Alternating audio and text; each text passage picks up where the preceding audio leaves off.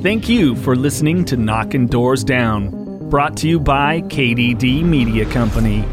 What we think we can do and what we're capable of, you can't even see the end points there because everybody wants to put a cap on themselves. Originally, everyone hates themselves. If you're listening now, guys, and you don't think you're good enough, you don't think you can achieve, you don't think you can be a success, and you're a little bit depressed and having a problem with drink, let me tell you something, guys. I want to apologize to you because somebody's put that there. Inside the 5150 studios, this is Knocking Doors Down. Your host, Jason LaChance, with a background of alcoholism, some childhood trauma, including mental and sexual abuse, and my co-host, Mikey Naraki, over there. What is going on, everybody? Hey, he's, he's had some issues as well. Yeah, I've been busted a time or two. What are you going to do? Plus, struggles with anxiety. But hey, who isn't right now in this day and age? Tell you what, man, that, mental health is going off. But, things are lifting right now, so you can get out a little bit more. Not wear the mask as much if you don't want to, or at all as of June 15th. Yeah, absolutely. Yeah. Well, our guest today, he is phenomenal. Dr. Rob Kelly. This is one you want to pass along to as many people as possible. I just know you're going to get a lot out of it. Let me tell you something. All of our guests are amazing. I know Jason would agree, but this guy, he really, I don't know. There's something about him. He's an incredible person, incredible talker. He's just overall incredible guest. And yeah, this is definitely one of my favorites for sure. Yeah, on another level. Well, Dr. Rob Kelly, not only will he tell you his insane story of alcoholism growing up in England and also having a family lineage of addiction, but being at a very young age, 15 years old, studio musician, playing with the likes of David Bowie, Freddie Mercury, and Elton John. Plus, how he hit what we would call a rock bottom, turned his life completely around from living homeless to now helping change lives. He's actually got a slight responsible place in this world for the Marvel Universe, let alone the Iron Man movie. You'll hear more about that in the interview. Yeah, you're welcome, Marvel fans.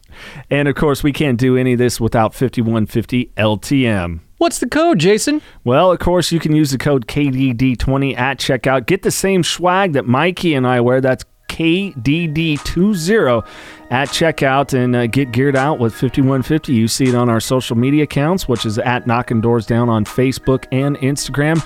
Twitter is at KDD Media Company, so get yourself swagged out with 20% off. Give me that code one more time. KDD20. That's KDD20. Sick. This episode of Knocking Doors Down is presented by Podgo. Podgo is the easiest way to monetize your podcast, providing podcasters with a flat rate for ad space, so you always know how much you get when you include an ad from Podgo. Apply today to become a member and immediately be connected with advertisers that fit your audience. That's podgo.co at podgo.co. And be sure to add the Knockin' Doors Down podcast in the How Did You Hear About Podgo section of the application. This episode of Knockin' Doors Down is brought to you by Manscaped. Get 20% off and free shipping with the code KDD at manscaped.com. That's manscaped.com. and use the code KDD. Welcoming to Knocking Doors Down, Dr. Robert Kelly. How are you doing, good sir? Doing good, man. Ready for this deal. How are you guys? Living the dream. Living the dream. Yes, that's what we're doing. Living the dream? Absolutely. Well, shit, it's good to talk with you. I mean, I always love anyone that's, out there ending the stigma when it surrounds addiction. You're an author. Just the longevity of it. But we were talking a little bit off air. You born in Manchester, but now you're living in the States. What brought the transition to the States?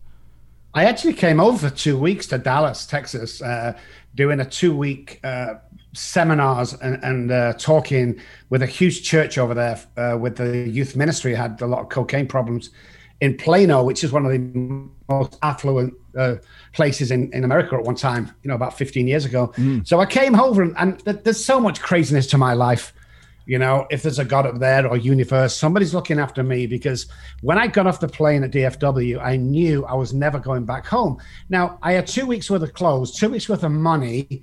I've got my car and my flat apartment back at home. So there was always a chance of me going back. But as soon as I stepped off, I'm like, oh, wow, I need to be here. And that was it. That is awesome. Just had that calling. I think so, yeah. I mean, when I had a spiritual awakening after being homeless, I heard God say to me that guarantee people can recover, because the way I got this deal was just crazy by a man I could never find. And I'm going to send you far away from your hometown, is what I heard. Huh. So I'm 4,500 miles away from Manchester. I'm 6,500 patients down the line with a 97 to 100% success record. Wow. Yeah, think about that for a second. But I am a concierge doctor. We don't just take on anybody. We I'm talking about neuroplasticity, neural pathways, and brain change and body change and stuff like that. So I've delved into the brain and alcoholism like nobody else has. And the reason why I haven't nobody else has is because there's no money in research. There's no money in recovery as a whole. There's a great bunch of treatment centers around, and you guys and people like you are in this for the right reason. But when little Johnny's paying $30,000 for his fourth time in the same treatment center, where the fuck is your buy-in, guys? Yeah. I'm the only company in the world that offers a money-back guarantee. And I'm the only company in the world that will see you for 30 minutes every month when you leave me for the rest of your life free of charge. These are the things I back my mouth up with is, if I can't do it, I'll refund you. Or if I can't do it, I won't take you on, because I'm sick to death of watching people die in and outside the fucking rooms when people don't know what they're doing. It's okay, Johnny. In some of the meetings I used to go to, hey, Rob, little Johnny's had a relapse. Can you get him a cup of coffee? Fuck no, I can't get him a cup of coffee. Why aren't you, John, on the same program that got me to a different place? Yeah. How many fucking silver chips do you want? That's me, because I live out loud. I'm borderline on aggressive. I have fun. I'm very passionate, and I answer to nobody, and I say things that other people are thinking, and I'm okay. Yeah. And treatment centers don't like me, but fuck, I don't like them either. So I'm in this because of one reason, and that's because I lost my kids due to this. I lost my wife due to this. Yeah. I lost my mom due to this, of this disease, and thousands of friends.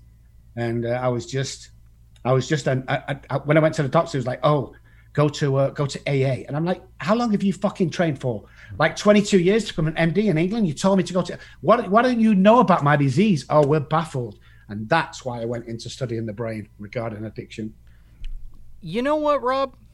I like you. I like your passion. I like your fire. I dig it, man. And I love the accent too. Thank you, man. I fucking like you, man. This is well, Mikey. Keep in mind, we got an accent to him too. You're right. We sound funny. Yes. Not funny, but yours sounds great. But we sound different to you as well. You know what? Really, I love the accent, man. I dig it. What really stood out to me there too, and although I never went to rehab, and my dad, because I have a lineage too, which I want to ask a little bit more about with you of addiction, but Mikey experienced rehab, and you nailed it. Some of them a total shit show that doesn't help anyone but them.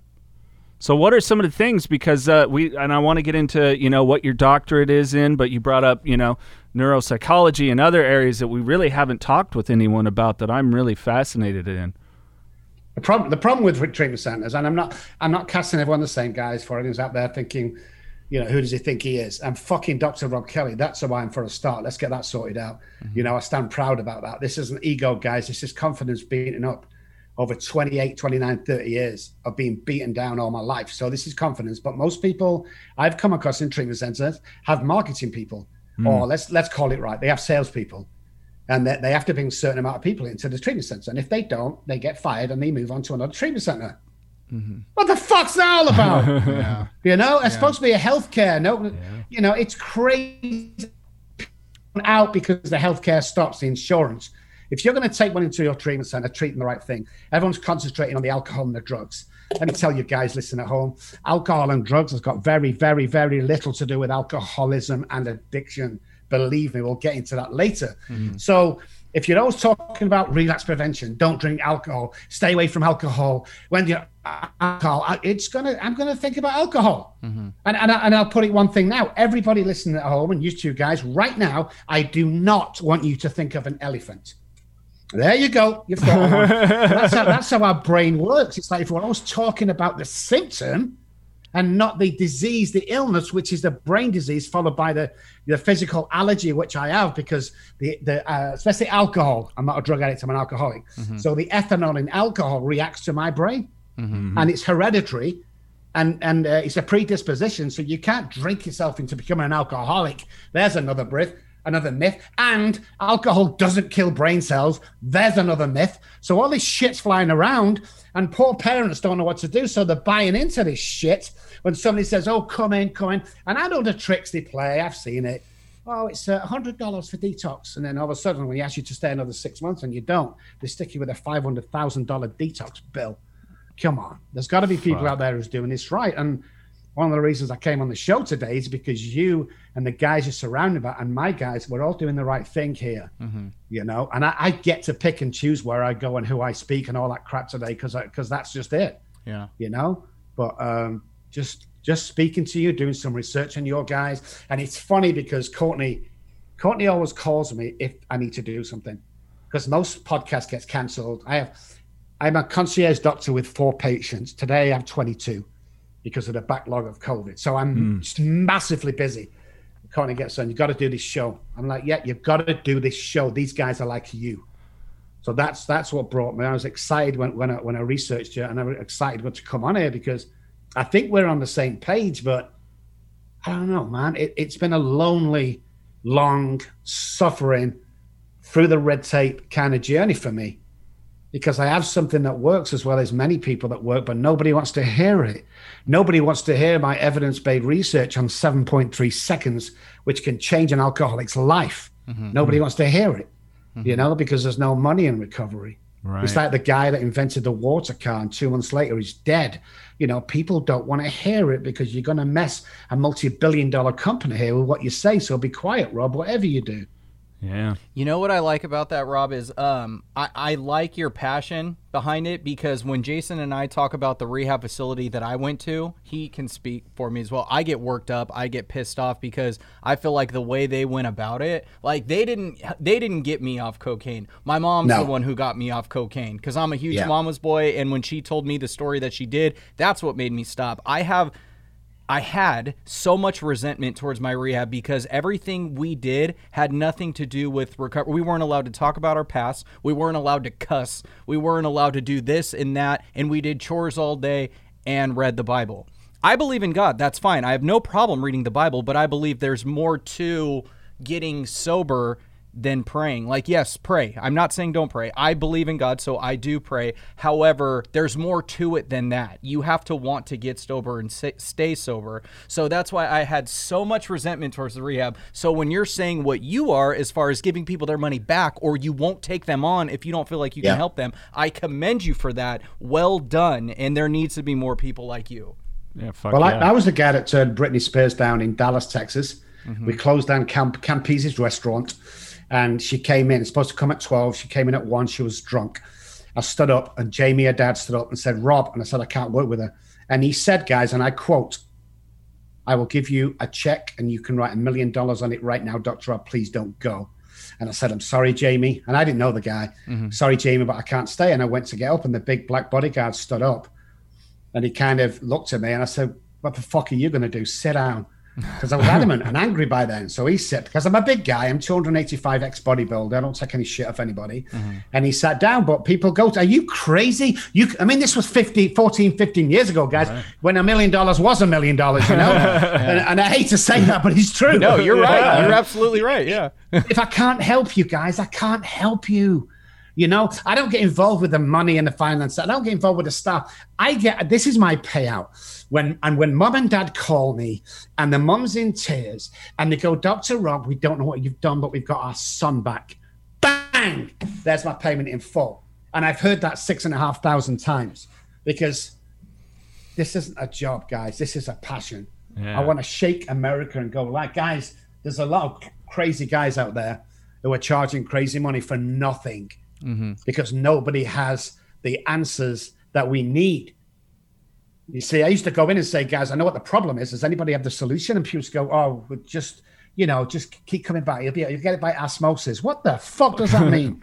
No, you'll get it by changing your pathways, changing behavior, getting a routine in your life, having a spiritual life, not a God or religious life, a spiritual life, and getting your shit out there and get your life back. You know, if you want to be a fucking millionaire, then you can be it. It's like quantum physics tells me I can be 25 places at the same time on a basketball court.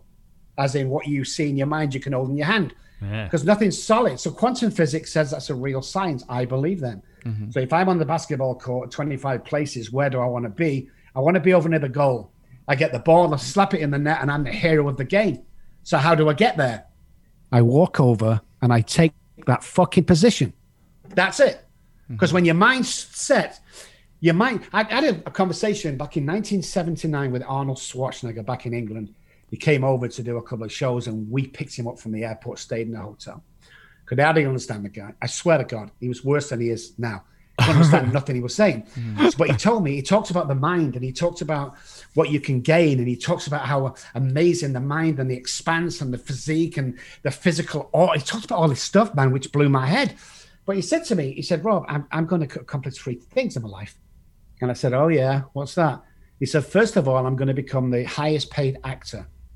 Well, I spit my coffee all over the place because the guy can't even talk. The guy can't even put a sentence together. Check. Yeah. Then he said, I'm going to marry into the Kennedy family. Well, that was it. We was in hysterics. Check. And then he said he was going to become a governor of a state, hopefully California. Check. Wow. And that's what got me thinking about the mind.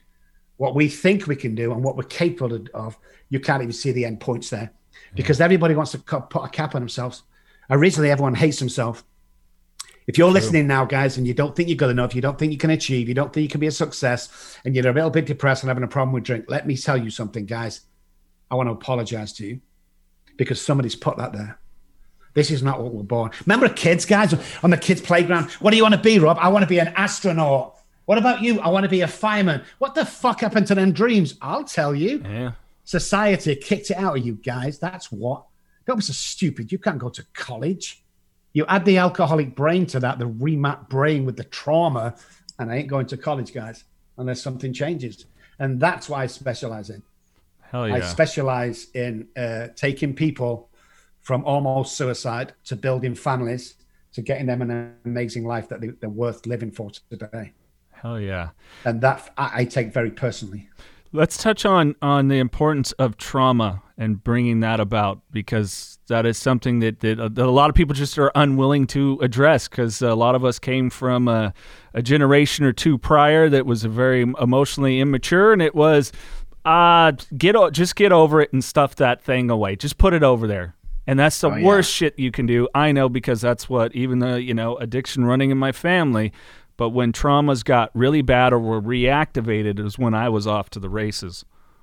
Yeah, and all families do it, whether you live in $1 billion house or you live in a caravan, a trailer park, everyone does it. They don't want to talk about it. My dad was prime example of doing that. You couldn't speak to him. You couldn't give him a birthday present. He'd go embarrassed, It's like nobody talked about trauma. But I'm telling you now, the gateway drug is trauma. It's not cannabis. It's bullshit. It's trauma. Because trauma builds up and builds up and builds up. And what humans do, they keep it stored, especially in the central nervous system and in the subconscious brain, where my disease lives.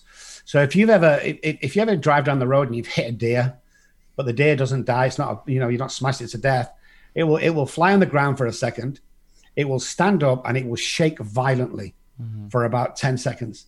That's the trauma. And it runs on and gets on with life. We don't do that as human beings. When we get trauma, we stuff it down and we stuff it down. And it's a bit like a zip file on the computer screen. You put all that bad stuff in there and you forget all about it. And then one day you're bored at home going, oh, what's in here? I can't remember. You click on that zip file and everything comes at you at once and you can't handle it. The brain goes into overload. So the overload comes to 3 things. You're going to relapse, or you're going to go into some sort of breakdown, or you're going to commit suicide. They're the 3 choices. That's all you've got. So if you don't do that, and add the alcoholic and addiction to that as well, it's only going to end one way. So we always have to go back, because where there's alcoholism, there is always trauma. Now, to say that just as a off the cuff and people go, no, I don't think so, that's wrong. Let me explain to you. You have to realize what trauma is, especially with the addicted brain. So here's an example for you.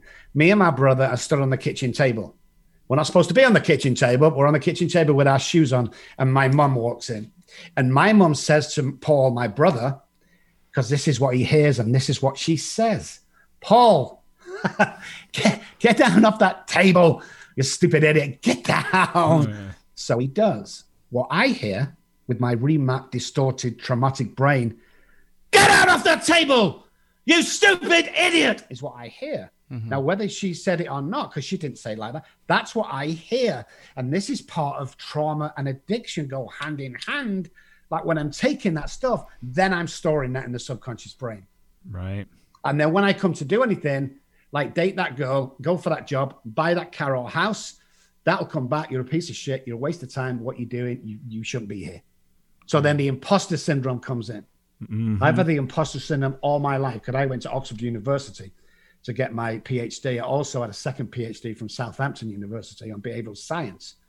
So when I was at both colleges, I suffered from the imposter syndrome, but that comes back because I came from the projects.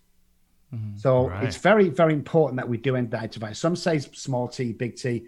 If you have the alcoholic brain, they're all big T's. Yeah.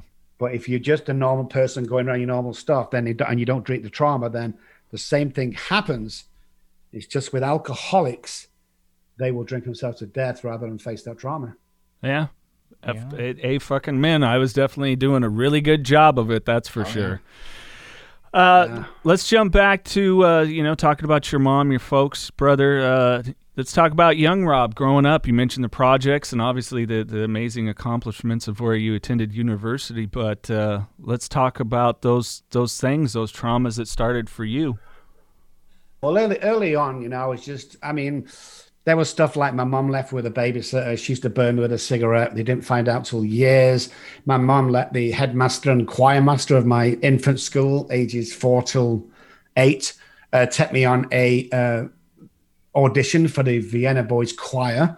Turns out he took me to a hotel and abused me and said that it was cancelled. So all that was coming up but never spoken about. In actual fact, I tried to tell my mom, and she slapped me a couple of times and threw me to bed without any supper kind of thing, because that was just too embarrassing and you should never say that. He's a headmaster, for goodness sake.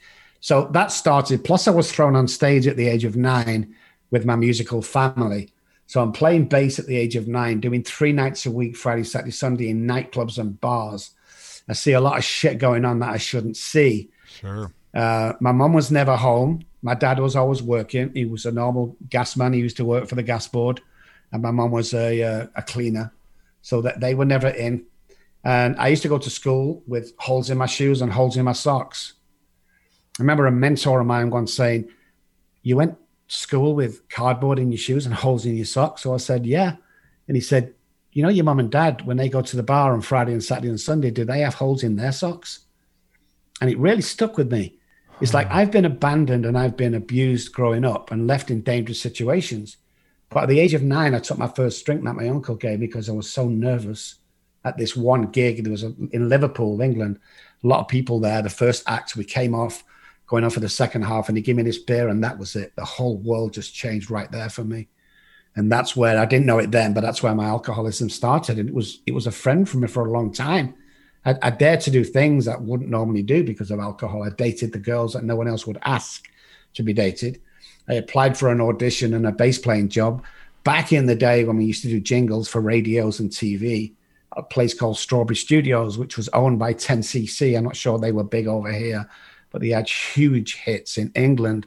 And then I'm sat in 10cc studio and I see an ad for a bass player at Abbey Road. Mm-hmm. Now, I'm 15. 16 at the most, guys. And I go, I can do this. So I went down to Abbey Road on my first audition. I had one beer before I went in because I was nervous. I got that audition. They asked me back for a second audition. I had 2 beers to go into the second audition. I had 7 auditions for that place. So I drank 7 beers before I went in. I don't remember doing it. I don't remember coming home, traveling back on the train. But a week later, a letter come through the mail that I'd got the position. Oh, shit. So he tells me that alcohol was my only solution to life. Mm-hmm. Now, before I know what day is, I'm playing bass with Elton John, Bowie, Freddie Mercury, all them guys. Oh, my God. And I'm snorting so much cocaine and alcohol. And, I've got the Porsche and I put myself through Oxford. And, I was living, I always say I was living the best life I could live, kind of living the dream, But when I was sat in I think it was Bowie's garden, David Bowie. And we're all there, me, Elton, there was a couple of other guys. There was the bass player from Motley Crue, Paul, and Black Sabbath's guitarist was there. And somebody looked around and go, hey, guys, where the fuck did it all go wrong? And everyone started laughing, ha, ha, ha, because we're in this $3 million mansion. And I thought that was life for me. I thought that was it. But, shortly after that, it started to crumble really badly for me. Oh. It's always amazes me, and it's funny you mentioned that this must work. When I got into radio, the day I met the guy that got me to be an intern, I was telling jokes, and he goes, "You're funny. You want to work in radio?" I said, "You want to buy me another Jack and Coke?" Like when you said that, I had a total flashback of that. Oh yeah.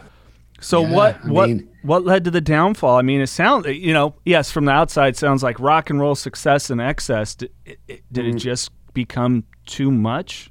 What was the point that led to it? Because talking to you, I'm like, there's no fucking way you lived on the streets. Right. That's what everybody says, man. And that's why I love it so much of, being raised to this platform is people go, what do you know, Dr. Rob? Look in your big house. I've seen your $1 million house and you're flipping Ferraris and shit. What do you know? You want to try some homeless? And I go, yeah, you want to sit down and we'll talk about that homeless for a second. And it freaked their mind. But the bottom line is I got fired from Abbey Road for being drunk. How can you get fucking fired from a music studio for being wasted or high? It's almost impossible. But I couldn't do the gigs, and I couldn't do the sessions, and I didn't turn up. I mean, when Freddie Mercury calls his manager, the manager from Abbey Road, who calls me and said, Freddie wants your services, that's a fantastic feeling. I was going to say, I have so many questions about Freddie Mercury and David Bowie. I love those guys. I love them. You nailed two of our favorites. Gosh. Best guys in the world. Freddie Mercury. Bowie's great. He's a great guy. Freddie Mercury, deep guy. Conversations deep into that, me and him. I just got the chills. Yeah. Elton John was the worst. When he's in a mood, you don't want to go nowhere near that guy. But even he says that, though. Even Elton John says that. Oh, yeah. Yeah. I mean, we went back. We was recording some tracks.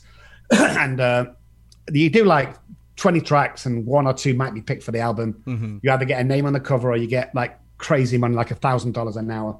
Everyone chose the 1,000. But this night, there was storming, crazy storms in England, London, pouring down lightning and thunder. And the generator kept clicking off and the other one kept clicking on, as the power went off. So in the end, they called it and said, let's go back to the hotel. So we went back to the Savoy Hotel. Now, back in the late 70s, the Savoy Hotel was one of the most exclusive hotels in the world. It was a 5-star luxury hotel. We was in the penthouse suite. We're going, I can't tell you the paraphernalia, let's say, that was on the tables. Everything of alcohol you can imagine. There's young girls there. It's going to be a great night. There's the bass player, there's the lead player, the original bass player, his manager, somebody else, all in this beautiful hotel room. And I hear Elton John screaming in the next room from his bedroom. This is the kind of world I'm in, right? Mm-hmm. So I runs in to see what's going on. I'm like, oh my God, he's on the telephone and he's calling reception downstairs.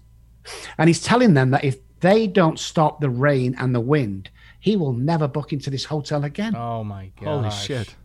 That's the world I was in. And it was awesome. I freaking loved it. It was awesome, rock and roll. But when I went to college, I was driving 911s back in the day, It was just, I made girls. I'm not even going to talk about girls. Somebody said once when I was writing my book, how many girls have you dated? And I said, probably 2,000. I'm not sure. There was 3 or 4 times a day, sometimes with different people. Because you hang near these guys and you get the cast-offs kind of thing. Sure. I joined the police force after college, got fired for being drunk on duty. That didn't last too long. And then I started a telecom company because I'd worked for this company for a month. They were building telemasts for the Army and Navy for the radio signals.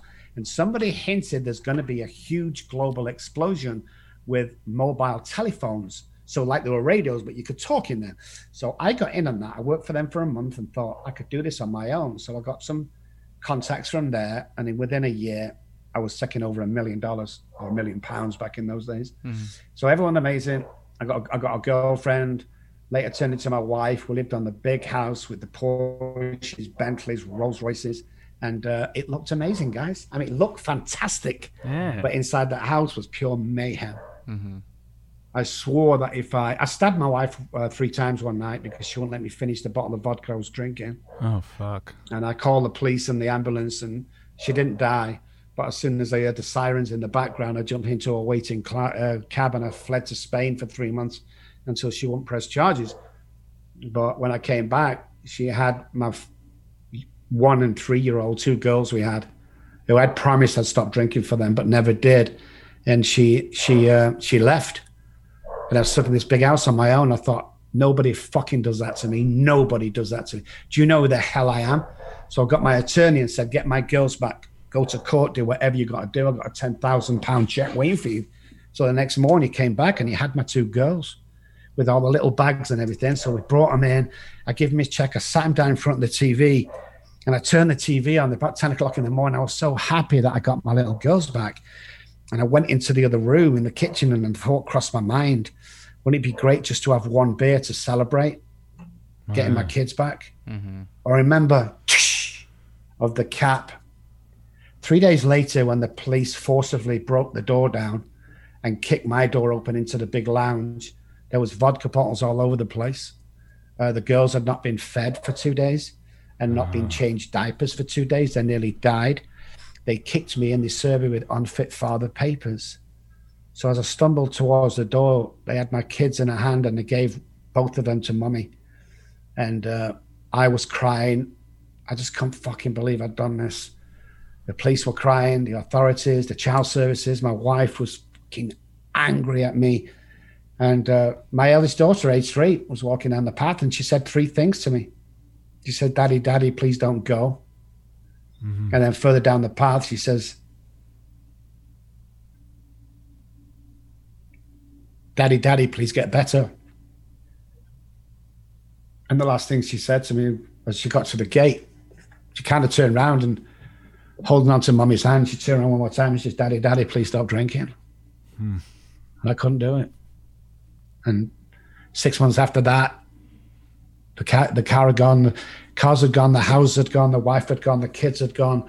My medical license was taken off me. I went to my mum's, from mum's to friends to acquaintances in the part of 3 weeks. And 6 months to the day after I said, my youngest daughter said that to me, I was sat in a park bench in the middle of Manchester going, what the fuck just happened? And I stayed on the streets, living on park benches, under trees, in abandoned buildings for 14 months. And I fought every single day to stay alive. People get stabbed, people get beaten to death. I woke up one morning on a park bench and the guy next to me had been stabbed to death for his sneakers. I mean, I learned how to really fight on the streets. I mean, you had to fight anyway, but not to this horrible way of life. Was just shocking to me how people could treat other people like this. I saw alcoholics on there. I saw doctors, I saw psychiatrists. I saw, MPs, these big men who had fallen into alcoholism and homelessness. And I saw all these men and I swore that if I ever got off the streets, I'd spend the rest of my life finding out what the fuck this alcoholism is all about. And now it's ruined so many people's lives. And I was angry. I was angry at the medical fraternities. I was angry at AA because they didn't have the answer, I'm really angry at them. And then one morning, 2:30 in the morning, I had a spiritual awakening and my life started there. And here I am today. But it's been, before that, it was a long and arduous road because my youngest daughter, 30-something years on, is still never speaking to me. Oh, fuck. She's grown, got kids of her own. She never speaks. Now, my eldest daughter, there's a twist on this. Yeah, still to this day, never spoke to him. She doesn't want to speak to me. She was 1 when I left. She was always told that Daddy's an alcoholic, don't go nowhere near him, he's a drunk, and she never has. But my eldest daughter, Charlotte, she contacted me 3 years ago on Facebook. And I'd not spoken to her for years and years, obviously, 25, 30 years. I can't remember how long it was. And he said, Dad, I've just seen you on TV. I think you're amazing. I want to see you. So we jumped on the red eye over to England. And I always remember, this was an amazing park, guys. I walked up to the house, me and my current wife, and I'm so scared. And my wife's talking to her, because I was so nervous. And I opened the door and we hugged and we cried. And God, just thinking about it. So we hugged and cried. And then she said to me, Dad, I've got something to show you. So she walked into the living room and I walked thinking she's going to show me a sofa or something that, but she handed me my 3-month-old granddaughter. And right there and then, I'd have been happy to die. But it's a twist on that, guys. Because she wanted to do what Daddy does. So I sent her back to college to become an NLP counselor. And 4 weeks ago, she took a position with Rob Kelly Recovery Group in the Manchester office. Oh, that's awesome. I love that. He took her first patient. Yeah. Yeah. Wow. So I know. Whew. Hold on. Got to rub the chills off here. It's crazy. I'm telling you. Why didn't you tell us we would need tissues for this one, Rob? I know, man. More with Dr. Rob Kelly coming your way. We'll talk about how, yes, he kind of had an influence on the Iron Man movie getting made. You'll hear a little bit more about that. Also, some fun random questions. And Dr. Rob Kelly leaves us with words of empowerment for you. So stick around. Some words from our sponsors. The Knockin' Doors Down book shares all the history and inspiration behind the Carlos Vieira Foundation and how it all started. All proceeds from the book benefit the Carlos Vieira Foundation's Race to Be Drug-Free campaign. So what's that all about? Through the Race to Be Drug-Free campaign, Carlos Vieira Foundation raises awareness about drug abuse, donates to drug-free programs, and brings drug-free speakers into schools to educate youth. The Race to Be Drug-Free campaign's main program is the Gloves Not Drugs boxing program. This program is completely free for kids between the ages of 8 and 17 to learn discipline, strength, respect, camaraderie, and the art of boxing. The program was created to keep kids off the streets, out of gangs, and away from drugs. For more info and to get involved, check out carlosvierafoundation.org. Breaking news. This important PSA is brought to you by Manscaped.com. This is your pubic service announcement and the news you've all been waiting for. The Manscaped engineering team has confirmed that they have successfully created the Lawnmower 4.0 trimmer, which is now available for purchase in the USA and Canada. This new trimmer was just released only moments ago, and we are one of the first to get our hands on it and share the news. Join over 2 million worldwide who trusted Manscaped with this exclusive offer to you. 20% off and free worldwide shipping with the code KDD at manscaped.com. I'm one of the first people to try the new 4.0, and I'm blown away by the performance. The craftsmanship and details on the 4.0 are next level. What makes this trimmer different than all the other trimmers, you may ask? A new multi-function on-off switch that can engage a travel lock, created for the people who like to travel. The Lawnmower 4.0 gives you the ability to turn the 4K LED spotlight on and off when needed for a more precise shave. The new trimmer even allows you to customize your trim all over through additional guard lengths with sizes 1 through 4. And look-wise, it's sleek with a two-tone matte and gloss finish. Even features a hot foil-stamped black chrome Manscaped logo. Show that mower off loud and proud. Get 20% off and free shipping with the code KDD at manscaped.com. That's 20% off with free shipping at manscaped.com and use code KDD. Unlock your confidence and always use the right tools for the job with Manscaped. As a dad of two that definitely saw my drinking, I know what you mean. Not to the extreme, but there was, violence in the home and stuff like that, and the trauma and the yelling and the destroying shit. That's who we work with today. If an alcoholic comes to us, we insist on working on the wife, and if there's any teenage kids in the house, we need to work with them too. It's a family illness, but it's also a family, recovery from everything. And my daughter works with their daughters, and it's brilliant. The connection between all these people. I have probably 12 people working for me right now. We have 4 different locations around the world. And I don't know, I just love it, man. I love saving people's lives. And I've kind of got over that, am I this good really? When I speak or TV, it's like, oh my God, I got over that about 6 months ago. That's after 30 years of doing this. I got over it 6 months ago, saying, something, I can do this. And I know somebody's chosen me to do this. And yes, I am really this good. And no, this isn't ego. That went when they took the kids off me. This is confidence to stand out against anybody. We got booked in the local TV studios to do a national show on Purdue, the pharmaceutical company. And the agent of Purdue said, don't get this guy on the show. And the guy booking the show said, yeah, it'll be great. He's always funny and everything. You need to get this guy on. He's crazy. I fucking blitzed them guys. I blitzed them and told them, how many people have you killed?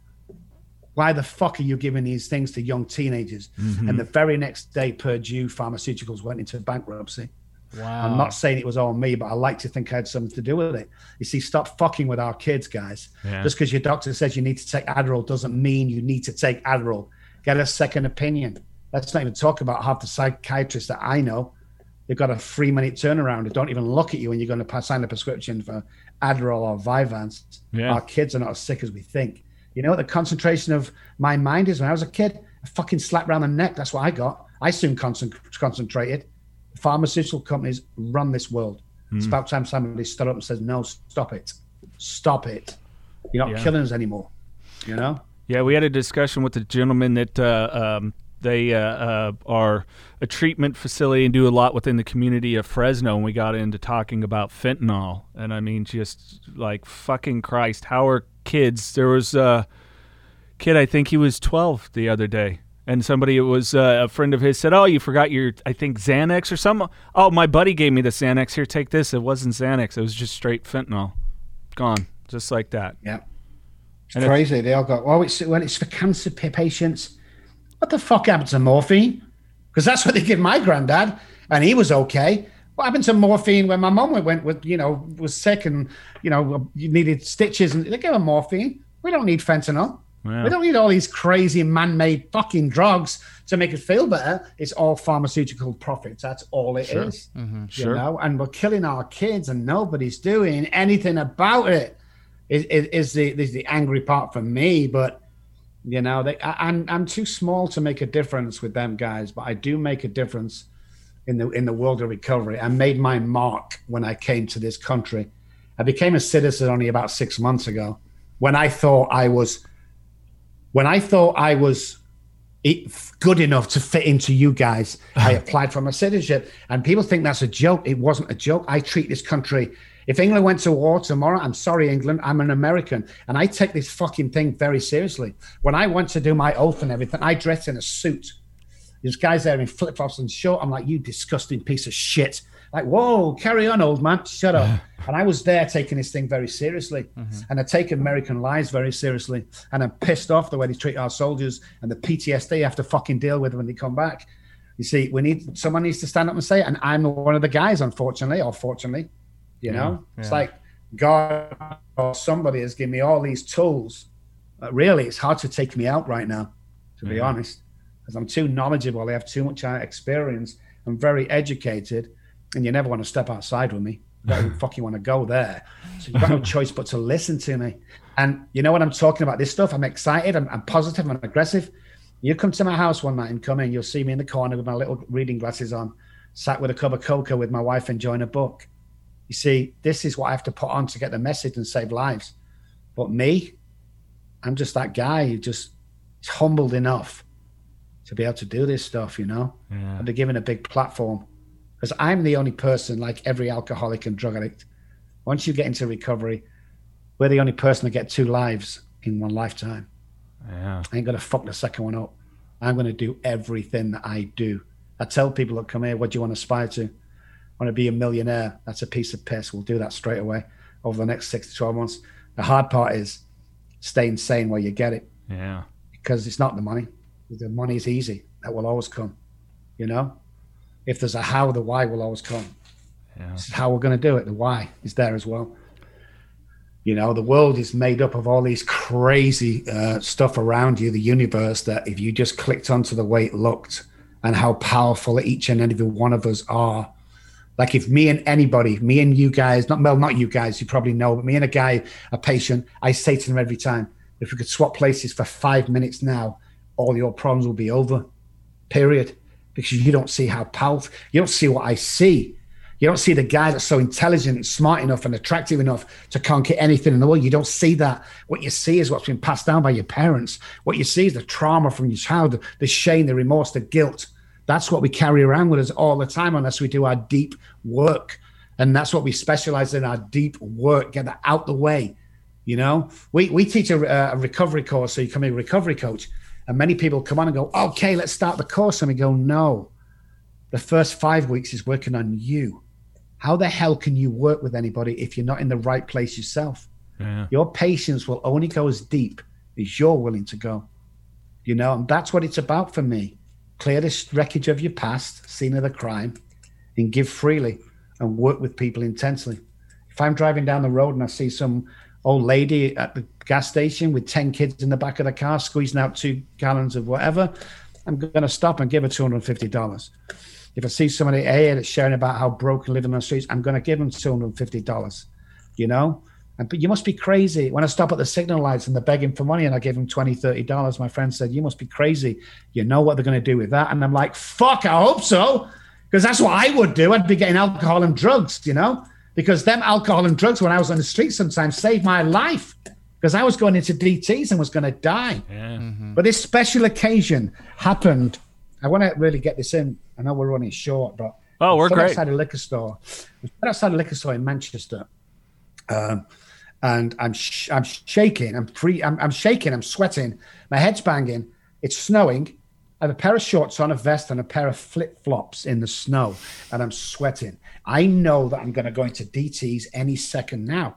I'm probably going to fit and probably die this time because I have so much alcohol in my body. The guy in the newsagents opens the door at 6, can't serve alcohol till 10, but he knows me. I puts my £10 on the counter, guys, and he puts the bottle on the counter. And for whatever reason, this time I did this. My headache stopped, my sweating stopped, my shivering stopped. I looked at the bottle, I looked at the shopkeeper, he was staring at me, and I looked back at the bottle and I thought, fuck, it's not the alcohol. And that's what started my studies off. It's not the fucking alcohol, guys, it's not the drugs. Yeah. It's all in here, yeah. It's not the drinking problem, it's a thinking problem. Yeah. If we can straighten out the self-sabotaging neural pathways from the self-care, and I'm bought with 80-20, 80 self-sabotaging, 20 self-care. We have to change that through neuro-linguistic programming and turn it into 80% that is good and 20% self-sabotaging.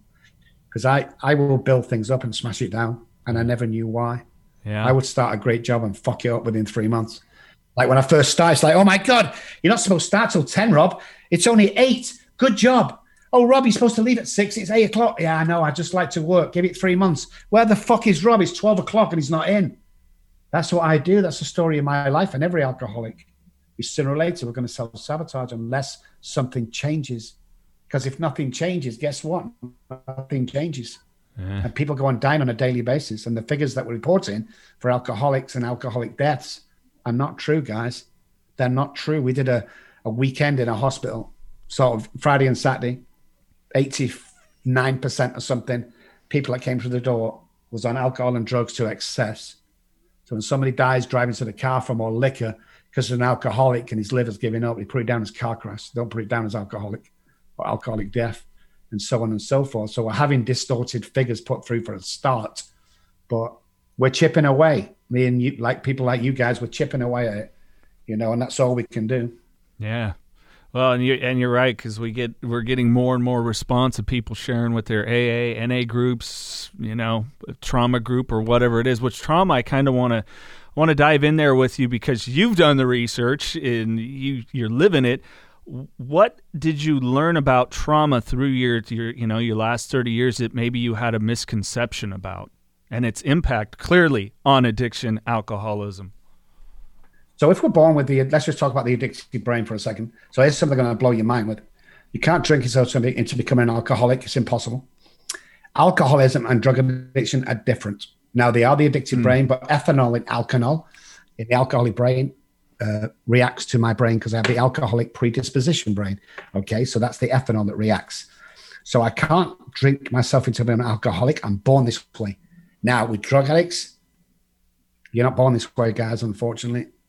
You start on drugs as a kid because it's cool. It turns into a habit. And either over the years you stop or you turn into an addict. So you cross over that line. So there's a difference there. When you take the first drug, you are not doomed. When you take the first drink as an alcoholic, you are doomed from day one. Now, despite how far down the scale you've gone, depends if you can come off. You've got the normal drinker, heavy drinker, then you've got the chronic alcoholic. The first two can stop given a good reason to. The third can't. You will carry on and carry on, carry on. So if it's not about the alcohol at that stage, then we go back and look at the trauma. My different ideas was, well, trauma means a plane crash or, something crazy like a car crash where 10 people died. That was trauma. It's not. A wrong word said in a conversation that you misheard is trauma. A kid at school saying something to you, or the girl turning you down when you ask her to at the prom is trauma, especially with the addicted brain, because it's more exaggerated because our central nervous system is jacked up. So here's the brain science. The hypothalamus, which is at the bottom towards the back of the brain, it's our fight or flight part of the brain. It will tell us to eat food and drink water and stuff like that. That's why we never have to teach a baby how to eat food. It always got its mouth down, hand down its mouth when it wants to feed. We don't have to teach it. It just knows. Mm-hmm. The hypothalamus tells us to drink water and eat food.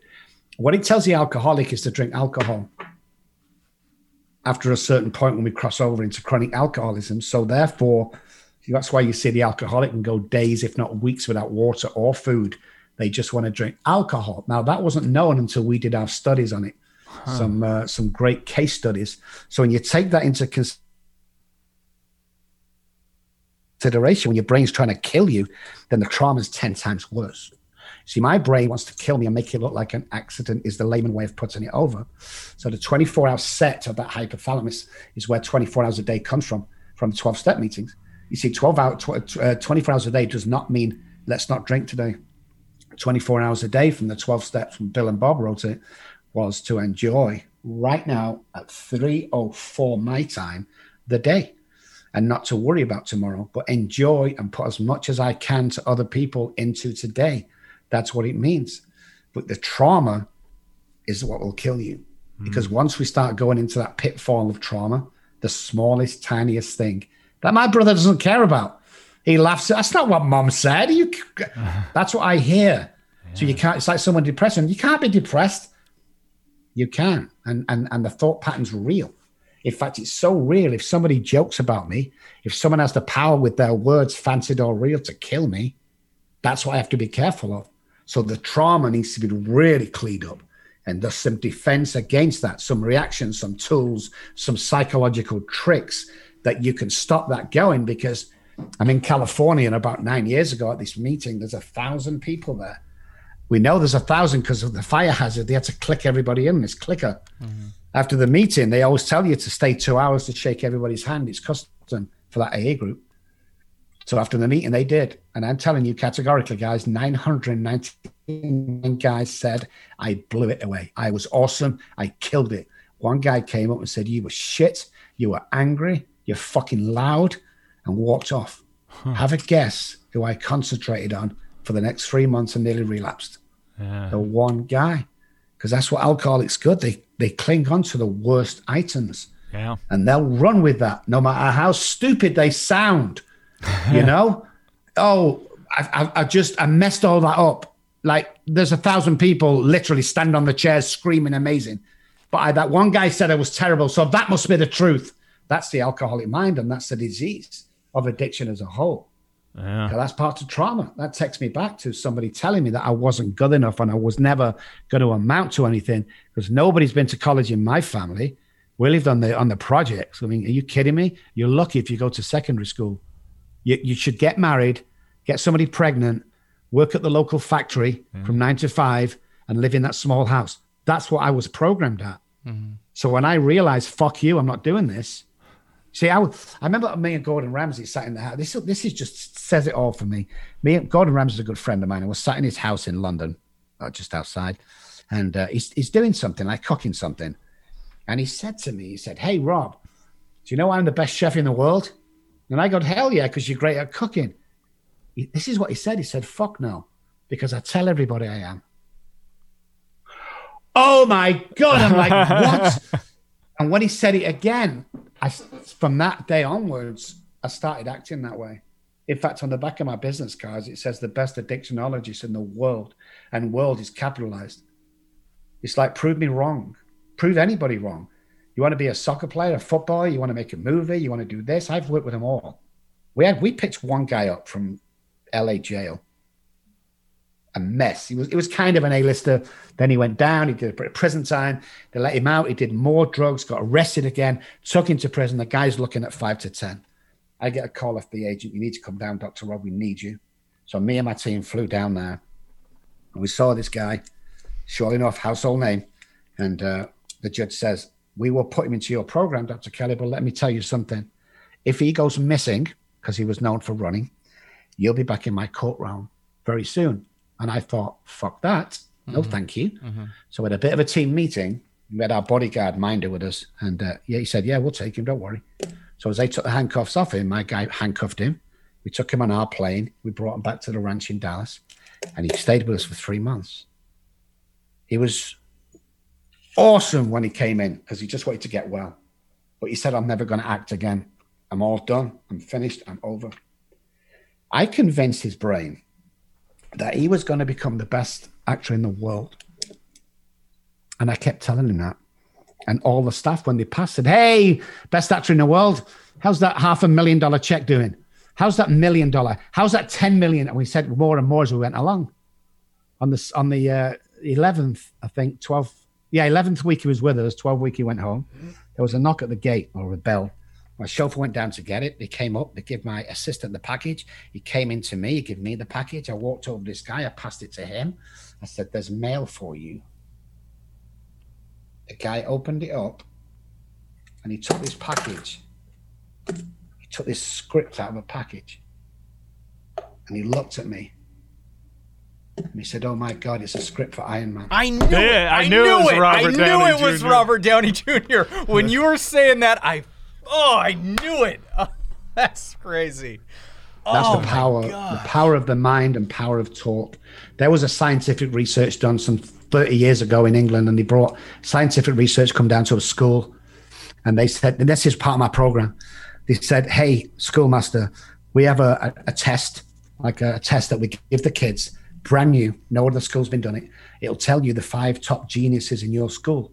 Huh. And the teacher said, yeah, well, we have 50 pupils here. Doesn't make any difference. This will tell them your 5 A straight A's from today and will become captains of industry, actors, famous ministers. And they said, yeah, we want to know. Hell yeah. So they brought the papers in. Everyone did the paper at the exam. And after that, they brought it all back and they went away and they said, we'll be back tomorrow with your top 5 students. These are kids aged between 5 and 11. Mm-hmm. Captains of industry. The guys are going, what the fuck? It's impossible. But the scientific research come back next day and they said, we have your top 5 kids. They go, okay, well, let's go. Go on, get ready. Peter. Oh, yeah, Peter. Molly. Yeah, Molly. Wow. Oh, okay. And they give them the 5. And so we're back in 12 months. See how our kids are doing. The top 5. Oh, good. They went back 12 months later and they said, how's our 5 kids doing? The headmaster went, just freakingly unbelievable. Straight A students, fantastic scholarships waiting for them when they go through secondary school. That's how good they were. How did you know? How did you know that these kids through that exam was going to excel in school? And the scientific researcher said, well, I got to tell you the truth, headmaster. The exam was like a farce. We kind of got all the papers and we threw them away when we got back to the lab in the trash and we picked 5 random names out of your school. And because you fucking treated them different, so they become. Isn't that amazing? Hell yes, it is. So when people around you going, yeah, you can do it. Yeah, you can do it. I know you can do it because that's who I surround myself with. I'm going to do it. It's a done deal already, you know? Yeah. And that's the power of the thought and the power of the word and the power of the mind. So everybody's born with $1 million mind, guys. Stop hanging around fucking 10-cent minds. It ain't going to work. You're going to dive down to their level. You have $1 million mind. You sat at home now thinking depressed, thinking you can never do it. Fucking homelessness. Stabbed his wife. Sold his kids out for alcohol. Beat and fucking battered and raped my wife in a blackout. Really? You can do it because I can do it. And this is why I'm here today to lead the way. What, me? Why me? Why not? Yeah, why not? Fucking A right, why not? I got to tell you 2 things, Rob. A, I wish we were doing this in person because I'd love to meet you. And B, if I get vacation soon, I almost want to just come to your facility and work on some shit that I have yet to work on. Those are fucking awesome. I just want you to keep talking. This is just, I'm just like zoned in right now. Like I am locked in. Like just keep going. But damn, this It's amazing. It's incredible. I mean, when you get on the right track and you meet like-minded people like you used to, the conversation turns fucking powerful. Yeah. And the conversation turns believable. And the conversation, you see, when I go to my meeting, we run a meeting around the corner here that we started. When you come to our meeting, it's a 12-step meeting. It's like plugging into the power source. It's like a pep rally. Every conversation with somebody else should be a pep rally. If they're not walking away, you're going, fuck, wow. You're not having the right conversation with them. Yeah. You know, because this isn't about me. This is about this is what I tell people who are sick. It's not about you. Stop being fucking selfish. This is about the hundreds of thousands of people who are waiting to get well from you. So get your shit together. Let's get through this deal and do what God put you on this earth to do, or your spiritual guidance or whatever. And let's fucking do it. You're going through this. You see my homelessness, guys? When I look back now, it's like a semester at Harvard. Because you're right. They come to me and go, what do you know? I say, why? You've never been homeless. Let me sit you down. Let's talk about them homeless day. What? Wow. Yeah. That's why I went through all that shit. That's why God gave me my granddaughter and my daughter back in my life. That's why my dad, I only made my amends to my dad 4 years ago after all this time because we never spoke.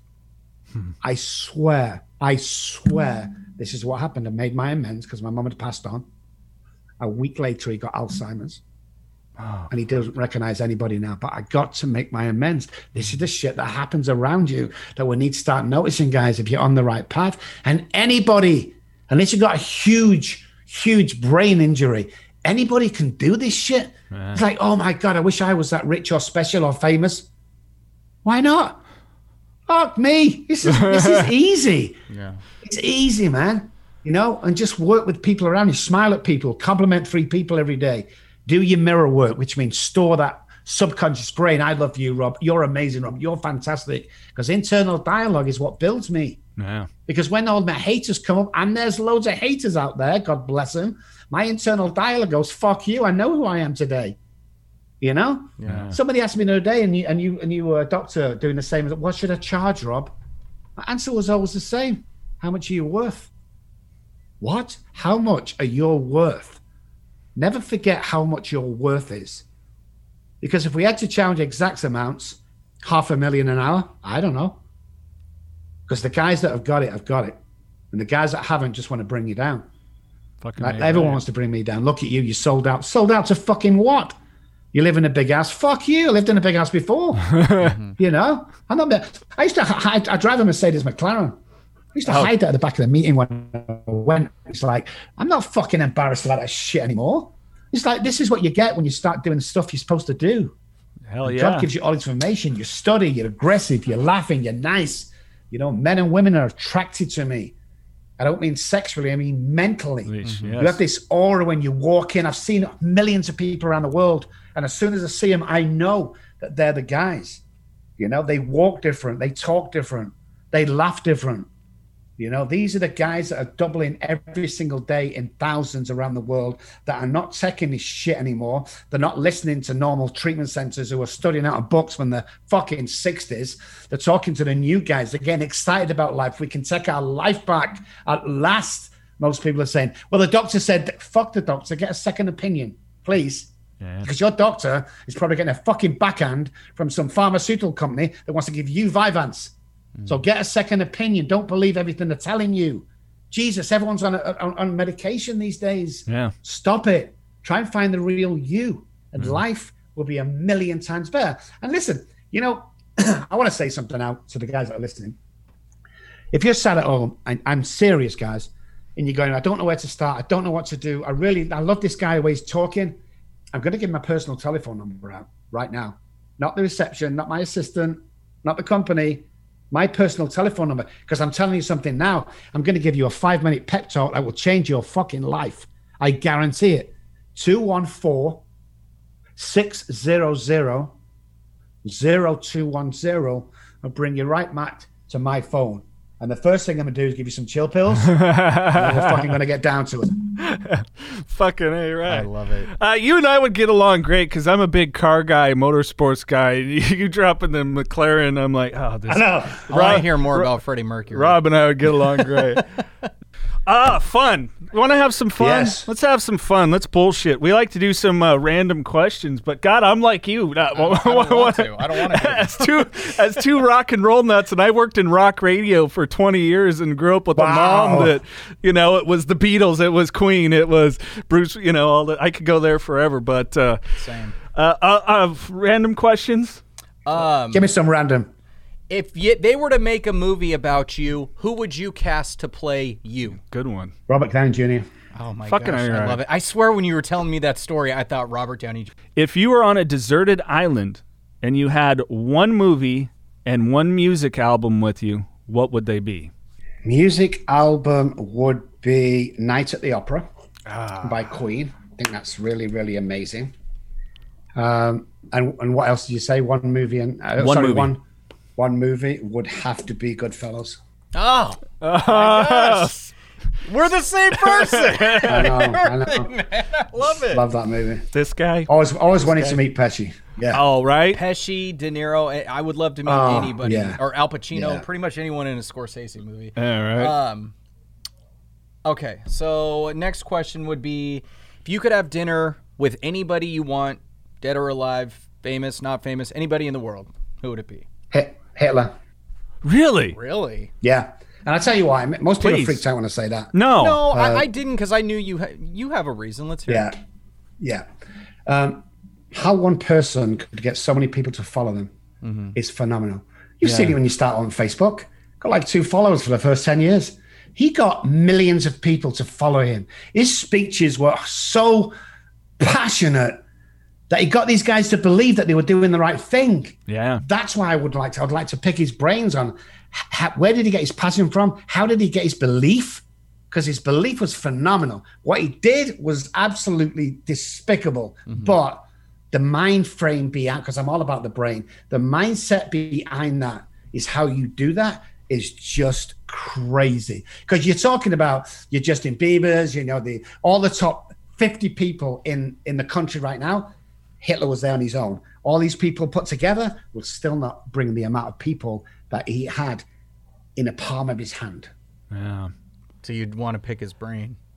Yes. And it does go, and it's so interesting that you bring that. There's that power, and it's that thing of that I really have worked on, in my sobriety is is this decision I'm making, is this essentially good, evil, selfish, or selfishly unselfish is a term that I've liked, where, hey, I'm doing an act of service, and then all of a sudden, wow, I feel better about myself, because, the fucking guy, it really is a crazy situation. I think Eddie Izzard, the comedian, put it best. Oh, I could not paint the fucking trees. Forget it. I will go kill everybody, That's like, wow. You talk cars, being a car guy. So what got you into cars? I don't know. I mean, a friend of mine, Mike Skirker, God bless him, he's passed, but he was a working guy like me. He had some scam going on. He was a villain. So was I when I was growing up. Belonged to, if anyone's listening, Manchester, Quality Street Gang. That was us. And he bought a 911. And I was like, what's so special about this 911? And I drove it. And I was only about 16. No, less than that, I think, 14 maybe. So I kind of liked it then. I always wanted to own a Porsche 911. But right now, it's like, oh, there's a GT 911 GT3 just come available. Yeah. And I'm like, as long as I can buy it cash, I'm not going into debt for it. Why wouldn't you? So I got it for a bit, and then I drove it around, and I sold it for like 30,000 more. And then I got I've had a bunch of cars that I just want. I always wanted a muscle car. So I got I forget what it was. It was the SS Camaro is what it was. Yellow with the black stripe down. So yeah, I like speed. I like to take myself from, I think mine does 1 to 6. I don't know I think it's 1 to 60 or 1 to 100 in like in 2 seconds, maybe 1.9. But yeah, I like the speed, I like the power. But I swore to my wife, because most of my cars are leased. I swore to my wife, my lease is over at the end of the year, and I swore to him, I'll just get a normal S-Class or something. So just something that everyone's comfortable with, because she's always like, when she's in the passenger seat, she says, how the hell do you like this? And I'm taking a corner at like 85 or something. Yeah, that's stiff suspension. So, I love it. Hell yeah. I just think it also I went through a long period of trying to prove myself to people, you know. Sure. It's like I bought stuff to, you know, look what I've done. I suffered a lot from that in the early days, especially when I came to America and it kicked. I was only here for like 4 or 5 weeks and I got a DVD deal with FMS Productions, which is worth a fortune. And it went around to every prison and institution in the US of A. So it sold millions of copies. And I was the actor. I didn't actually get money. Part of the profits, I got a pay to record it over 5 days, which was unbelievable for me. It was like 30 grand or something. So when my practice started to, you know, kick off, I always thought, you know, that Porsche 911 would look great downstairs with the other doctor. We had this medical building, but over the years, it's kind of quieting down. I used to have 5 or 6, but it's like Rolex watches. I used to collect Rolex watches, and now I just have one, and I don't wear designer clothes anymore. Everything had to be Louis Vuitton. Sure. You know, I don't do that anymore. I travel first class still, but I wear baggy shorts and a T-shirt I've had breakfast in. You know, it's just like I'm trying to tone it down, but the message is still strong. I think to be honest, guys, if I'm going to be real honest here, you need that kind of wealthy swag behind you if anyone's going to listen to you in America and England. You know, you need to have that title. You need to be, you know, in the face saying this is how it goes, because, you know, I tried before when I was in England and nobody listening to you. So you have to have that. And you know, all the TV things, I went on Oprah. Was it Oprah? I can't remember what it was.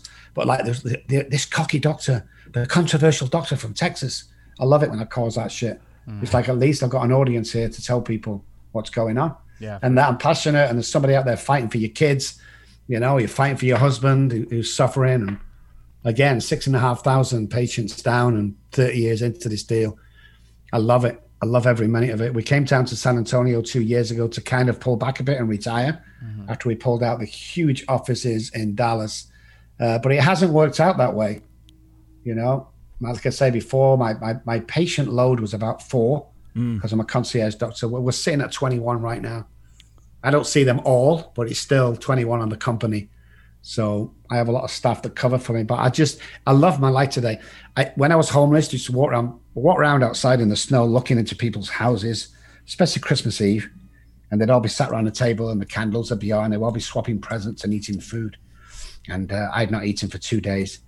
And I used to dream of living, guys. I used to dream of that. Just, God, please just let me have one of those with anybody, any family. So my big catchphrase today is I'm living the dream, not dreaming of living. Because that's all I was doing when I was drinking. I was dreaming. Now I live the dream every fucking day. I don't care. I get up in the morning, me and my wife dancing in the bathroom with loud music on. You know, we have no neighbors, and we just, you know, I found this soul that connects to mine 7 years ago, and life is fucking good, man. But, you know, you can take all this. I always say this because I'm so honest about it. You can take all this shit away. Put me in a tent with my 2 cats, my 3 English bulldogs, my wife. I'm going to still work with people. I'm going to still be as aggressive and passionate about it, because it's just shit. That's all it is. Things come and go. I don't get attached to them. Yeah. You know? And I think when you live like that, well, for me anyway, you kind of crack life. It's like we signed a lease in Dallas in this medical building in Highland Park. It's like the richest place around in Texas. And it was something for like $2 million rent over a long period of time. And my assistant said to me, Rob, I'm not being funny, but how the hell can you go to sleep at night? And I'm like, fuck, what are they going to do to me? Get the fucking office of me. Fuck, I've been homeless. Are you kidding? What are they going to do? Cancel Christmas on me? I don't give a shit. Want to know how I sleep at night? I don't drink coffee after 5. That's how. Oh, man. It's fucking awesome. I love it. I love it. Well, if it's hot out, I sleep in my underwear. If it's not, I wear pajamas. Go. That's how. There you go. That's the only difference. The only difference. Oh, shit. You're awesome, good sir. We didn't even get into the book, you know, so we definitely got to do you know, hopefully a meet in person and get into some more stuff. Yeah, just the guys that are listening for the book, it's we don't take a penny out of it. It all goes back into communities around the world. We give $250,000 last year away to one-parent families who want to get back their life back, must have a child. At least one child. We'll pay the rent for a year. We'll buy that car. We'll do whatever we've got to do to help you. So the book itself is in Walmart and on Amazon. It's $9.99, I believe. If you can't afford that, call me. I'll send you one free. But literally not, you always say, people say, well, all the profits go into, that means after everyone's been fucking paid, there might be 2 cents left to go into charity. All the proceeds of that book go straight down, calculated into PayPal, tied to my company, that goes out to the community direct. So they get the $9.99 you're spending. Someone's going to get that $9.99. Hell yeah. Any expenses, anything like that, we take on board. We sent a family away to Spain, and we've done loads of things over the years. It's been absolutely, and I get to do this shit today. Hell yeah. I get to do, and I like it. I like going and seeing people that are struggling on the streets and just surprise them with an envelope and walk away before they can thank me. Open was $1,000 in there. I love doing stuff like that. Not because of being cocky or trying to show off, because I get to do that shit and I can do it today. Yeah. Years ago, $1 was a lot of money to me. Yeah. It's funny when you start growing and you got a passion, you don't even look at the money, but pounds become $10, $10 become hundreds, then you speak in thousands, and then you speak in millions. It's crazy, So my big aim is to open a 100-bed free treatment center in San Antonio where people can come in, get detox, get well, and the other side of the premises will be a job center. To get you a job, clothes, cars, whatever you want. That's my going away gift to the world, I think. So I'm kind of saving up for that. Hell yeah. And that's fucking amazing that you're doing that, Rob, because there are so many people that once they get on the path of being clean and they're serious, they just need a hand up and a chance, man. Just need a fucking chance, because I know I've been so blessed to have had people that have given me chances, because I wouldn't be here today working with this fucking awesome guy and talking to you. And I think that's what life's about, When I was on the streets, I dropped down my hands and knees one night, the night I talked about, and I cried from my belly, sobbing like a child. Wasn't crying because I'd lost my kids and my house. I was crying because the first time in my life, I realized I couldn't stop drinking. So I remember looking up to the sky and saying, if there's a God up there, I can't do this on my own anymore. 30 seconds later, in the back ends of Manchester, mind you, not in the centre streets, the guy walked around the corner with a small Bible in his hand. He said, Rob, buddy, do you want help? And I said, I'm fucking dying of alcoholism, man. I want to commit suicide. I've tried so many times. He took me back to his house and he said, you can stay with me until you're back on your feet. He said, the only thing tonight, you've got to come to an AA meeting with me. I fucking hated them meetings, I'm telling you. All war stories and shit. So I went to this one because it was a dry bed. And when I got there, sure enough, everyone started bragging how much they used to drink. But this guy across away from me, he said, my name's John and I'm a recovered alcoholic. Fucking hell, what the fuck does that mean? Because I'd lost everything. I was angry. So I went over and I asked him, would he sponsor me? And he said, no, I'll be your spiritual advisor for a period of 12 weeks, which I thought was weird. Yeah. So here's my address. Come around every Wednesday or Tuesday. I can't remember. I think it was Wednesday at 7:00. Now, I had no vehicle. So 6:00, I got this book, I got a dictionary, and I walk an hour to the guy's house. We sat there for an hour in his little kitchen, little furniture in it, went through the book, did a lot of stuff, teach me about philosophy and science and human beings, and I walked back. I did that for 12 weeks. Every Wednesday, walk there an hour, sit with him for an hour, walk back for an hour. And he took me through the program and the 12 steps, and he told me that my life would change from tomorrow and that I was the chosen one. And I come out of that man's house knowing quite well I'd never drink. I knew that, but I didn't think my life would change because I was giving this guy a spare room. The very next day, I got offered a part-time job, which later turned into a full-time job. The week after that, someone gave me a little mini car to get to work and back. So when I got my first paycheck after 2 weeks, I bought John a little teddy bear and a little card. And I said, thank you for introducing me to God, because he took the compulsion to drink away.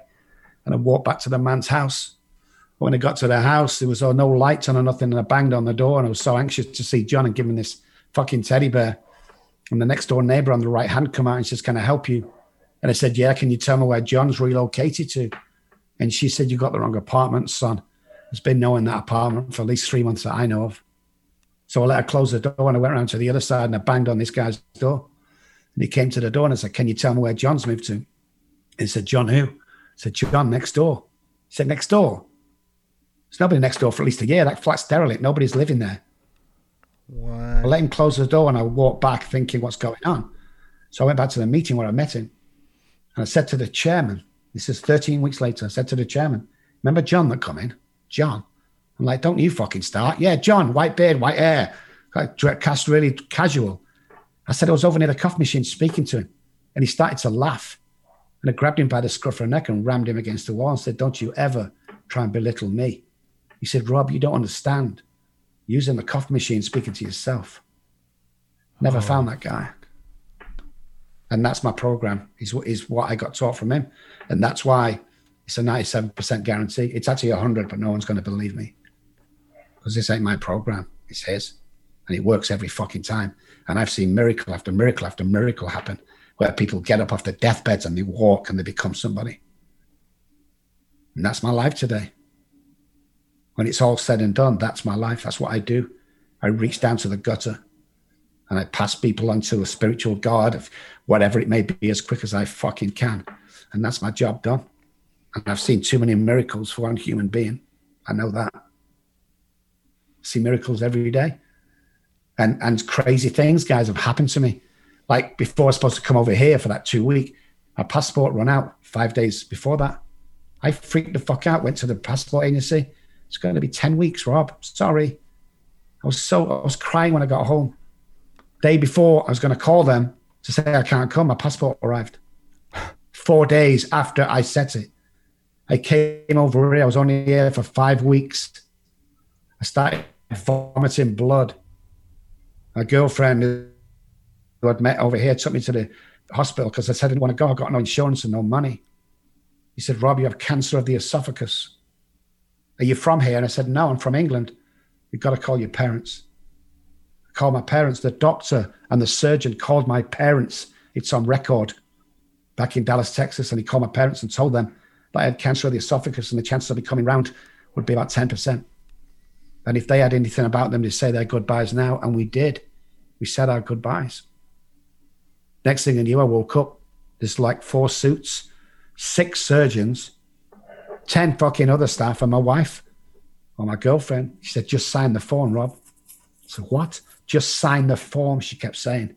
So I signed this form, and the doctor looked at me and said, I don't know how to explain this, but thank you for signing the form and not suing us. But we took you down for a scan one more time before the operation. The cancer had gone. 6 months ago from today, I had an esophagus twist. They thought it was a heart attack. They rushed me in. The doctors all know me from the TV shows and the podcasts I do. One doctor come in and said, what do you want, Rob? I said, you got to give me like 2 of Dilaudid and 1 of morphine. This pain is crazy. I could hardly speak. So he gave me the shots and like I was good. He said, okay, we're going to find out what's causing this, Rob. Don't worry. I said, I'm good. So I'm half awake, just getting the pain away from me. They change over with doctor and nurse. Nurse shouts to him, should I give him 2 milligrams of Dilaudid and 1 milligram of morphine? And what he hears is, did you give him 2 milligrams of Dilaudid and 1 milligram? So he shouted, yes. So she banged me with another 3 milligrams. Somebody going for coffee, 20 minutes late, she couldn't get away from a patient, finds me on my front with my gown wide open. All my arse was showing. So she came in to cover it up and I was cold. My heart had stopped beating. She turned me over. She'd been there for 2 weeks, guys. That's all, a brand new job. And she pounded on my heart as much as she could. And she brought me back to life. And everyone comes screaming in the room. Shit like that happens to me all the time. It's crazy. So I know what I'm meant to be and who I'm meant to be. So when I stand here talking about my big houses and my cars, it's not because I'm showing off, guys. It means you can do this as well, man. You just got to get through this shit. So when I tell that story and them 2 stories, people are in awe. That's what it's meant to do. It's meant to tell you, look, this is how good you can be. This is the setbacks you might get. But believe me, it's only to share that story to somebody else who needs to hear that. Mm-hmm. It's not about you. It's not about me. I wish I could sit here, guy, and say, I'm this fucking clever. I'm not. I'm not. Something's driving me. Someone's giving me this power to do what I do. Now, can I change the spark plug in the car? I have fucking no idea how to do that. Can I paint a wall without fucking up the carpet? No.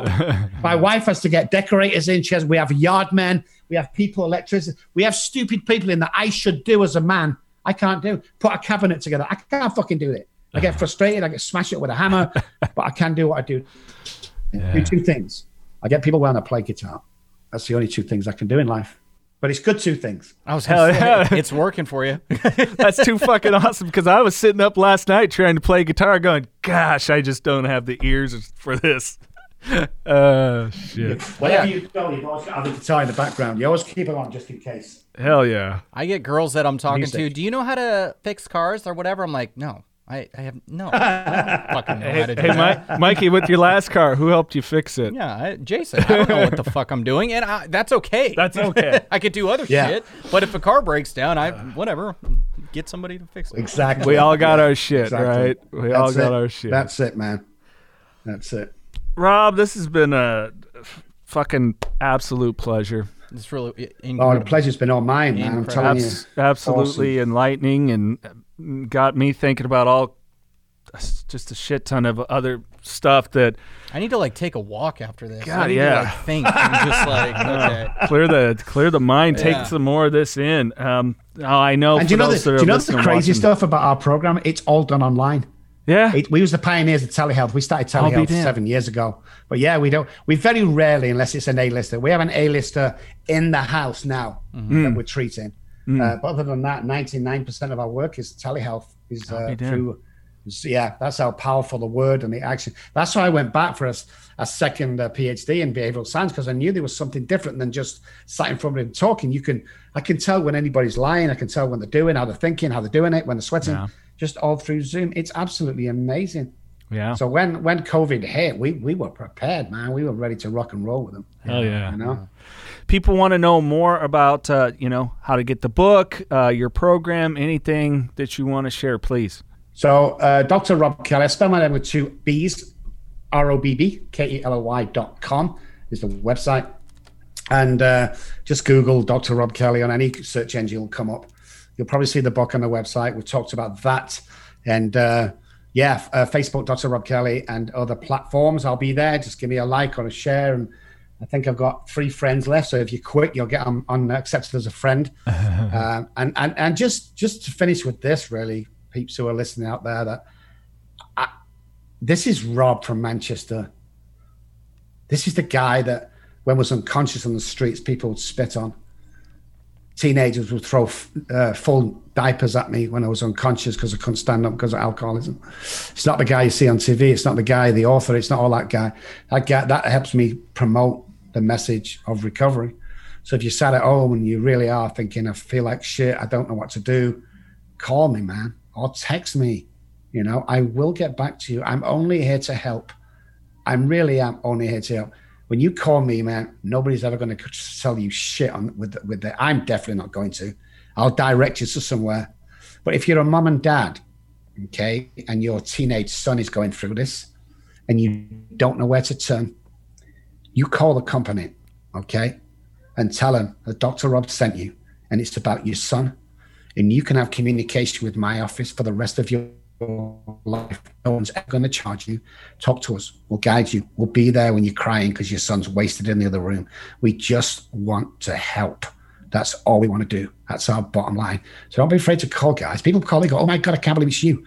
This is the drunk that stabbed his fucking wife. Of course it's me.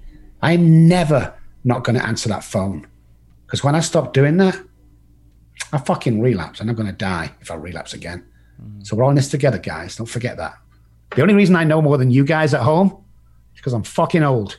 That's the only reason. I don't think there's any difference here. There isn't. I've been around a lot longer than you have, and I've read a lot more longer than you. That's all it is. When you're my age, you'll know shit that I know. Believe me. There's nothing special here going on. I'm looking forward to it. Dr. Kelly, thank you, sir. Oh, thank you, man. It's been such a pleasure. And you know, it's funny because my guys get on and go, okay, you got a couple of caps between this and this. And then I swear we have, I'll put myself on silent. We have radios throughout the place. And I'm like, cancel the next appointment. I'm going to be on air sometime. That's what I said to them. It's like, God, where did them hours go? But nearly 2 hours. Awesome, man. Awesome. Hell yeah. Thank you so much for having me on. And I want to say something because Please. I passed the kitchen some years ago, my kitchen in the office, and there was a counselor there, and there was a trainee counselor, and the trainee counselor said to the counselor, "Oh my God, did you see what Dr. Rob just did with that guy? He came in, he was suicidal, he went out skipping, And he said bye to everybody. It's fucking amazing. And the old counselor said, yeah, have you told him that? Oh, no way. I mean, he already knows. We don't know, guys. So I want to say to you two, I want to thank you from the bottom of my heart for doing what you guys do, because I'm telling you now, it takes balls, it takes courage to stand up on that platform and do what we do. And we get little thanks for it. So I want to thank you, man. I've been impressed today with the way you handle business. I love you guys' persona. I think you've got hearts of gold. You've got a spirit and you've got a voice that you're using. And God knows how many lives you have saved with the ripple effect. Probably millions, guys, with the ripple effect that you guys have. So thank you for doing what you do, guys. Thank you so much. Thank you. That means the world. I didn't think I would cry when I started work today, but you've done it multiple times. Yeah, thank you so much, guys. It's been an absolute pleasure. Dr. Rob Kelly. Mikey, I don't, wow. Wow is exactly right. I didn't want this conversation to end. I wanted to keep talking to him. I'm going to call him right now. Hang on. Well, he left his number in the podcast in case you missed it, and he means what he says. Shoot him a text, shoot him a call. If you or someone you know is struggling, there is help out there. We can connect you with that, or maybe another service, hopefully in your area. We can get the research. But Dr. Rob Kelly, a true sign that you can turn it around and not only thrive, but give back. And in that moment of giving back, paying it forward to others, that's where you truly feel empowered and find a real purpose for what you're doing in this thing called life. What other facility gives you your money back if they're unsuccessful? Absolutely. And if you're one of those and you're listening, call us, because I want to talk to you as well. Absolutely. Anything else more you want to add, Mr. Naraki? I would say no, I'm going home, but I can't get over this interview. I really can't. I feel like we all connected. Hopefully you guys listening did as well. And I don't know. I'm truly grateful that he took the time to be on here with us. I don't know what else to say. It was just really an incredible person. Absolutely. Well, speaking of an incredible story of inspiration, don't forget to pick up Carlos Vieira's autobiography, Knocking Doors Down, the antithesis for this podcast. The link is in the description, or go to kddmediacompany.com or on Amazon. Just search Knocking Doors Down and you'll find that autobiography. Don't forget, all the proceeds, all of them, go back to the Carlos Vieira Foundation. So if you buy that book, every single penny of it goes back to helping people in and around the communities here for a great cause. Mikey, are you going home? Yeah, I'm going home. All right, on that note, keep knocking doors down.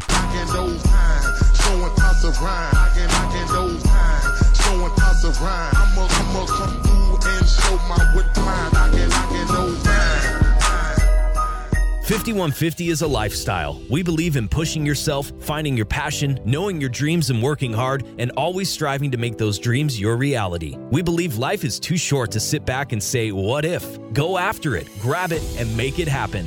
Being 5150 is committing to that long, hard road. That road you know is going to be tough, but the most rewarding. That's living the madness. That's 5150. If you're living the 5150 lifestyle, then celebrate by rocking the goods. So listen up. There's a special deal for listeners of Knocking Doors Down. Go to 5150ltm.com and enter code KDD20 and receive 20% off your purchase. That's 5150ltm.com.